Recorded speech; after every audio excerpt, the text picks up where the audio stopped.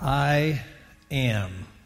Two words spoken by Jesus a number of times in the Gospel of John. We're going to look at that over the next several weeks to get a better understanding of who Jesus is. Jesus was the most unique person that's ever lived. He was both fully God and fully man. Fully man in the sense that he hungered, he thirsted, he got tired, he hurt, all the things that you experience as a human being. Temptation, Jesus experienced all of those things. But Jesus is also God, God in the flesh. All the attributes of God confined in that body. Of course, Jesus couldn't display all of them. For example, he couldn't be omnipresent, which means you're everywhere at once because he was confined to a body. But he was still all-knowing. He was still all-powerful. He could walk on water. He could still the storm. He could cast out demons. Jesus was God. And God and man came together in that person. And you may believe something about Jesus. You may think Jesus was a very, very good man. A lot of people look at Jesus as one of the greatest religious leaders that has ever lived. And while that seems like a very nice thing to say about Jesus, I like what C.S. Lewis once said, that you can call Jesus a liar, you can call him a lunatic, you can call him demon-possessed, but you cannot call him a good man because he never gave us that option. That either he was what he said he was, or he was something worse. See, Jesus said he was Lord. Jesus said that in order for you to be forgiven, you had to trust in him. Jesus said that in order for you to have life beyond the grave, you had to put your faith in him. Nobody would say something like that unless they're crazy or God. Amen. And so we're going to focus on who Jesus is because there's something very powerful about the name of Jesus.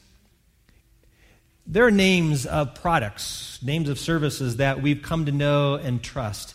So when you're looking for a good car, and you say, I want to get a really good car, reliable car, what's a name you can trust? We've all got those. Nobody said Yugo, did they? Right?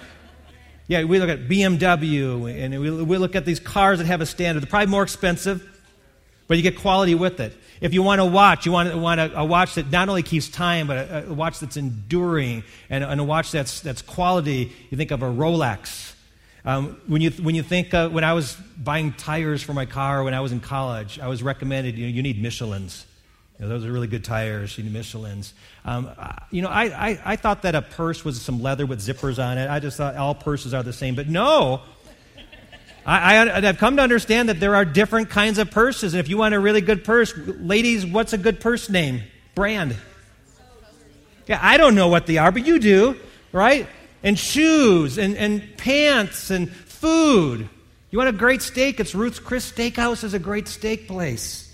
You want to stay at a wonderful hotel? It's going to cost you a little more, but the Ritz-Carlton is first class. I mean, there are names that you can trust. When you want something, you say, I want something, I want quality. There are names you can trust.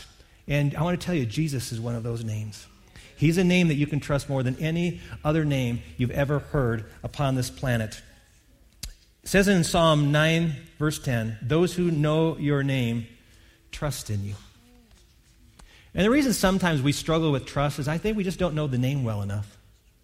The more you know the name, the more you understand it, the more you can trust. And so Jesus revealed himself in some very unique ways, and we're going to look at that today, at how Jesus' name actually ties both the Old Testament and New Testament together.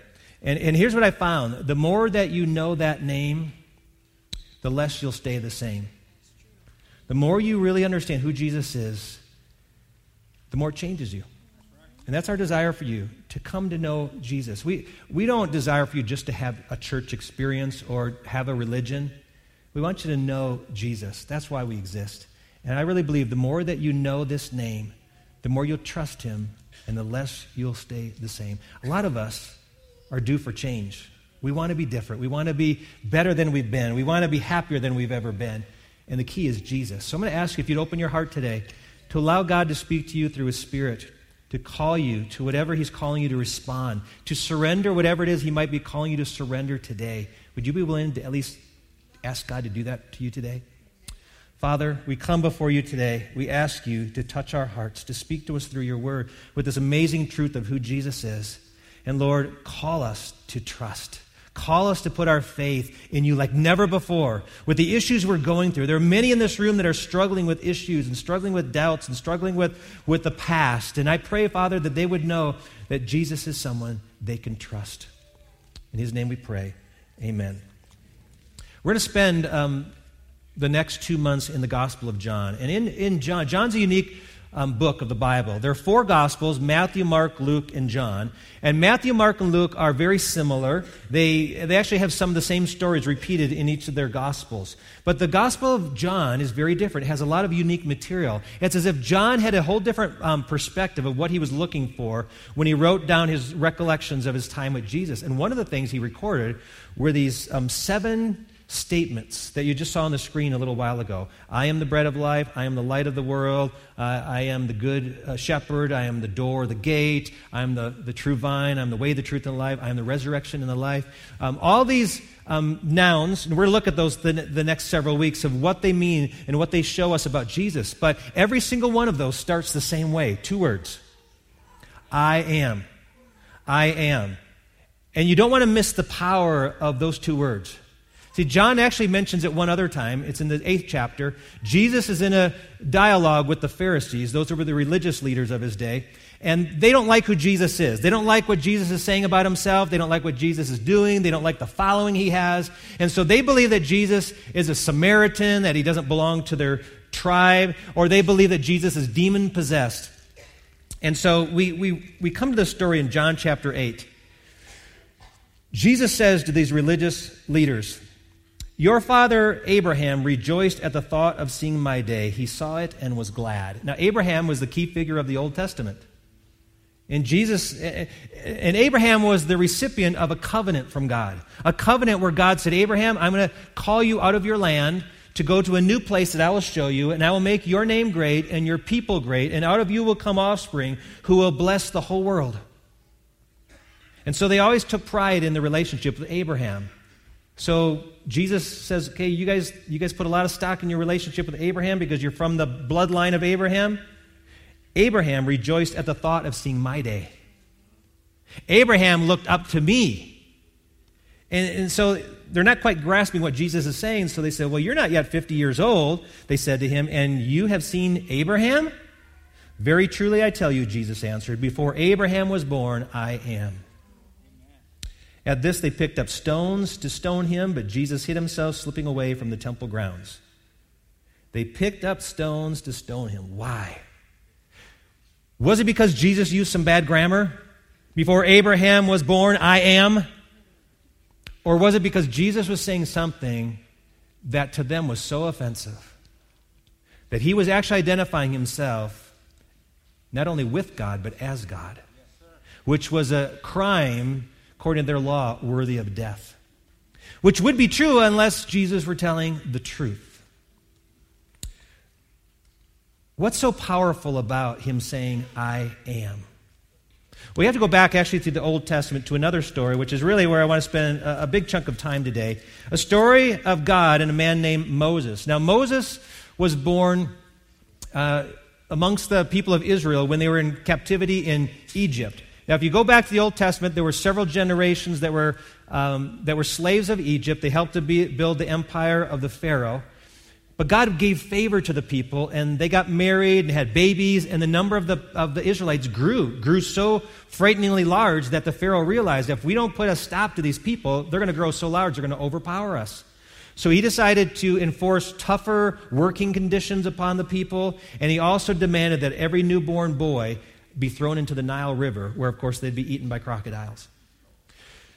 So one of the Israelite women has her baby, and she just can't fathom putting her child in the river, so she makes a little basket and puts some tar around it so the basket will float, puts her baby in it, and then sends the little basket floating down the river. And then someone follows that, watching in the bushes to see what happens. Well, Pharaoh's daughter goes out there. Pharaoh's the leader of Egypt. She goes out there, finds his basket, picks it up, and hears his baby crying, and it melts her heart. She can't stomach the thought of putting that little baby in the water, so she takes it and says, we're going to keep this one. And the woman says, that baby needs to be nursed. We could do that for you. And so So the baby's nursed and actually raised up for the first couple years of life in the culture of his people, the Israelites. And then Potiphar's daughter takes that child, raises the child, calls him Moses, which is very similar to the word to draw up from the water, calls him Moses, and he grows up in royalty. Yet when he's an adult, something happens. He watches a couple of Israelite slaves be treated brutally by one of the Egyptian masters, and Moses goes after this guy and kills him, buries him in the sand. And then he realizes that his life is going to be on the line, that Pharaoh is going to be upset with him, so he escapes, goes off into the wilderness, lands at a place called Midian, ends up marrying a woman there, settles down, starts to raise a family. So this is many, many years later. Moses is in the wilderness, and he has this encounter that you know as the encounter of the burning bush. It's an encounter that changes everything. And I'm going to start with verse 1 of Exodus chapter 3. Now Moses was tending the flock of Jethro, his father-in-law, the priest of Midian, and he led the flock to the far side of the wilderness and came to Horeb, the mountain of God. There the angel of the Lord appeared to him in flames of fire from within a bush. Moses saw that though the bush was on fire, it did not burn up. So Moses thought, I will go over and see this strange sight, why the bush does not burn up. When the Lord saw that he had gone over to look, God called to him from within the bush, Moses, Moses! And Moses said, Here I am. Do not come any closer, God said. Take off your sandals, for the place you are standing is holy ground. Then he said, I am the God of your father, the God of Abraham, the God of Isaac, and the God of Jacob. And at this, Moses hid his face because he was afraid to look at God. This is a pretty terrifying event. Moses sees this bush that's looking like it's on fire, but nothing's burning up. There's probably no smoke, but it's got his curiosity, so he gets closer. And then a voice. I kind of picture like in The Wizard of Oz when, Dorothy and the Scarecrow and Tin Man, the Lion are all standing before this, and the great and awesome Oz, is speaking, and they're trembling. I figure Moses is hearing that voice like that, and he's trembling before God, and he says, Here I am.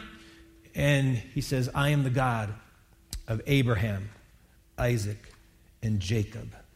And Moses, take off your shoes. You're on holy ground. And back then they didn't have Bibles to read. All they had was oral stories, stories they passed on from generation to generation, stories that they would tell. So obviously, through the course of Israel, they had to start telling the story of Abraham. Oh, God visited our father Abraham, and he brought him out of a land, and he gave him this incredible promise. And then Abraham was an old man and finally had a little boy as a son, and his name was Isaac. And God blessed Isaac, and the covenant got passed on to Isaac. And then Isaac had a couple sons, Jacob and Esau. And Jacob was the one that actually got the inheritance. And Jacob became the line of favor, and the covenant passed through him. And Jacob had sons, and they became the tribes of Israel. And so those stories got passed on from generation to generation. And so when God reveals himself, I'm that God. The God that was the father of your ancestors, that's me. I am speaking to you, Moses. And he's terrified. So the Lord said, I have indeed seen the misery of my people in Egypt. I have heard them crying out because of their slave drivers, and I am concerned about their suffering. So I have come down to rescue them from the hand of the Egyptians and bring them up out of that land into a good and spacious land, a land flowing with milk and honey, the home of the Canaanites, Hittites, Amorites, Perizzites, Hivites, and Jebusites. And now the cry of the Israelites has reached me, and I have seen the way the Egyptians are oppressing them. So now, go. I am sending you to Pharaoh to bring my people, the Israelites, out of Egypt. So all along, God says, I've been watching. I've been seeing what's happening to my people. I've been hearing their cries, and I'm going to do something. I have a promise that I made to bring them to this land of promise, this land of bounty and the land of safety, and I still intend to get them there. So I'm going to do something, and Moses is waiting to see, wonder what God's going to do, and what God's going to come down with power and force, and God says, no, I want you to go to Pharaoh. I want you to go back to the man you thought was going to kill you and tell him to let my people go. You know what's interesting is we often look at the kind of people God picks to do his work, and God typically does his work through people, that we think it's the talented, it's the educated, it's the gifted, it's the courageous. It's people with all these great qualities. There's natural born leaders, and those aren't typically the ones God picks. if you go through Scripture, you find God often picks people who failed in life, who have low self-esteem, who don't feel they're very gifted or capable. And God says, good. You're not able. You're lacking in ability. And I'm not looking for your ability. I'm just looking for your availability. Are you willing to let me use you? That's what he's looking for in Moses. Not that Moses is eloquent, he's powerful, he's got political clout. No, I want an average person that I can work through. And so that's why you and I have to always be aware that God is looking for people who are just average. One of the things I love about college basketball, I had the privilege this week of going to the first 3 rounds of the Big Ten tournament in Washington, D.C. with a good friend of mine. And we had some frequent flyer miles to use up and went there and watched the first 3 days of the games. And there's such an energy in college sports. And I think it's because they don't have the superstar that's paid millions of dollars. You got kind of average kids, 18, 19, 20-year-olds that are playing their hearts out. And most of them will never play professional sports. But there's so much energy in the room because when you see like average people excel, it's very exciting. And I look at the church oftentimes, and I look at the people that the world might consider pretty average and normal, but God is using them to accomplish incredible things. Because God doesn't want you to be glorified. He wants to be glorified. So you and I are going through our lives, and a story is being written. Either the story is about you, meaning you're trying to make your name great, you're trying to create a legacy for you, you're trying to let other people know how wonderful you are, how successful you are, or you're writing a story about someone else, that story about God. See, you can either produce your own movie where you're the hero, probably a low-budget movie, probably a movie very few people really want to watch, or you can accept a supporting cast role in the most epic production that's ever been put together, the one that God is doing. And it's not about you, it's about Him. But it's a story that's going to be played and a story that's going to be applauded for millennium to come. Wouldn't you want to be part of that story? So just like Moses, we're being invited to be part of that story. Moses replies and says to God, "Who am I that I should go to Pharaoh and bring the Israelites out of Egypt?" There's part of the problem. Who am I? I am a nobody. I am not gifted. I am not capable. And God said, "I will be with you." That's the key. I will be with you. "And this will be the sign to you that it is I who have sent you. When you have brought the people out of Egypt, you will worship God on this mountain." Moses said to God, "Suppose I go to the Israelites and say to them, 'The God of your fathers has sent me to you,' and they ask me, 'What is his name?' What am I going to tell them?" And God said to Moses, "I am who I am. That is what you are to say to the Israelites. I am has sent me to you." God also said to Moses, "Say to the Israelites, 'The Lord, the God of your fathers, the God of Abraham, the God of Isaac, and the God of Jacob, has sent me to you. This is my name forever, the name you shall call me from generation to generation.'"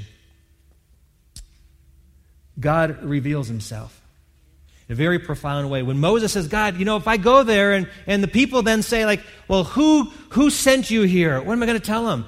Up to that point in biblical history, and you could read the name of God in the Bible, God created the heavens and the earth. God is the word Elohim in the Old Testament. It's a word that just refers to a generic God. And that's just much like our word God today. When you say God, we think of the Christian God, but people may think of other gods because it's a generic term. This is the first time God said, "Okay, I'm going to tell you my name. My name is I am who I am. I am who I am." It's actually 4 letters. When they're put in kind of our alphabet, it's a YHWH. YHWH. There's no vowels in there. It means to be. It means I am. It means I've always been. It means I cause things. So I am. And over the course of time, when God revealed himself by that name, it's called the Tetragrammaton. It is used almost 7,000 times in the Old Testament. But most of the time, you don't see it as those letters. In fact, sometimes people will insert vowels in there, so they'll make it like Yahweh, YAHWEH, Or some will say Jehovah, because sometimes the Y can be like a J and the W can be like a V. So you can make a sound, it could be Yahweh. We don't know. There's no vowels in it. So the Old Testament Jews thought the name was so reverent they would not speak it. So they put another name in its place, the name Adonai, which means Lord. So they would say Lord instead of this unspeakable name, because they didn't really know how to say it. So they didn't want to mess it up for fear they'd get judged or killed. So they would say Adonai. So if you look in your Bible, you'll find in the Old Testament, on occasion, the word Lord in all caps. Again, it's almost 7,000 times. So you'll see it in a lot of places. All caps. Where you see that is YHWH. Lord. Yahweh. I am. And so God is revealing himself and says, this is how I will be remembered through all generations. That is my name. So you can see when Jesus says, before Abraham was born, I am. How that would be so offensive to them. He's saying, I am the God who revealed himself. What Jesus is saying, I'm the one who spoke from the burning bush to Moses. Amen. And so they're freaking out over that. They're ticked off over it. How could you, a person in a body, be the same one that was way back then in the Old Testament? Yet Jesus was fully man and fully God. And his name is above every other name. We don't call him I am, we call him Jesus. But you need to understand that's who he is. And when he says things like I am, he's saying I am the God who revealed himself as Yahweh. One example is Isaiah chapter 40, verse 3. There's a promise that says this, a voice of one calling in the wilderness, prepare the way for the Lord, make straight in the desert a highway for our God. So God is coming. It is the Lord. And in my Bible, it's all caps. He is coming. It is Yahweh coming. Who is he? Well, John the Baptist tells who he is, because John the Baptist quotes this to introduce Jesus. And so when you have a Jehovah's Witness come to your door and say Jesus is not God, yes, he is. Scripture is pretty clear that Yahweh is referencing Jesus in the New Testament. So Jesus is God. And so we're told in the New Testament, when Paul wrote to the Philippians, in Philippians chapter 2, this powerful, powerful statement of who Jesus is. It's a hymn, little part of a hymn that gets quoted in this passage. It says, therefore God exalted him, meaning Jesus, to the highest place and gave him the name that is above every name, that at the name of Jesus every knee should bow in heaven and on earth and under the earth, and every tongue acknowledge that Jesus Christ is who? Lord, to the glory of God the Father. So what does that mean when you think of I am? I am. Well, one of the things that just comes to mind immediately is that Jesus is eternally existent. He doesn't say before Abraham was, I was. Because if you say I was, it's like there was a point of beginning. Jesus has no beginning and no end. He's the Alpha and Omega, it says the book of Revelation. The Alpha and Omega, the one who is and who was and is to come. He's always existed. So before this earth even existed, Jesus existed. Before the heavens were made, by the way, they were made by Jesus, Jesus existed. Things will fade away, things will die, things will be destroyed, yet Jesus will continue. You can't kill Jesus. He lives forever. He's eternally existent. It also means that he's forever present. He's always in the present. See, we live by the clock.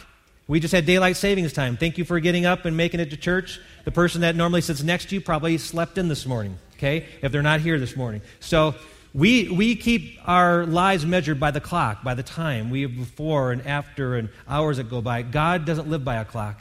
He's always present. It's always in the now. That's why he could say before Abraham was, I am. I always am. I always will be. It means that he's never changing. He's the same yesterday, today, and forever. When he says things like, I am the God of Abraham, Isaac, and Jacob, he's saying, I'm consistent. I'm that same God that they had. The same God that spoke to Abraham and your father Isaac and your father Jacob. I am the same one. You saw me powerful for them. I'm powerful for you. You saw me speak to them. I speak to you. It's the same God. Same God. He doesn't change. And he's forever faithful. The covenant that he made, when God makes a promise, he keeps it. I don't change. I don't forget what I promised. I fulfill what I said I would do. He is all those things because he is the God who is I am. And you and I have to come to two great realizations. Number one is understanding first that I am not. I am not good enough. I am not strong enough. I am not wise enough. I'm not kind enough. I am not skilled enough. I am not. And you might think, well, Pastor, it sounds like a pretty negative message of all the things I am not. I'm just telling you, that's the reality. I am not everything. I cannot be the center of the world because that's not what I'm able to do. I can't carry the burdens of the world on my shoulders. I can't heal the people around me. I am not able to do that. I am not. That's the first realization. But when you know that, you come to the second realization. I am not, but then I know I am. I know I am. I know who I am is, and it's Jesus. And I am is able to forgive, and I am is able to heal, and I am is able to impart wisdom. I am is able to make me capable to do the things He's called me to do. I am not, but I know I am. And Jesus invites us to know Him, the I am, in an intimate way. He invites us to know Him intimately, to have a personal relationship with Him. And here's what I know to be true, that He has a name that you can trust. Jesus is a name you can always trust.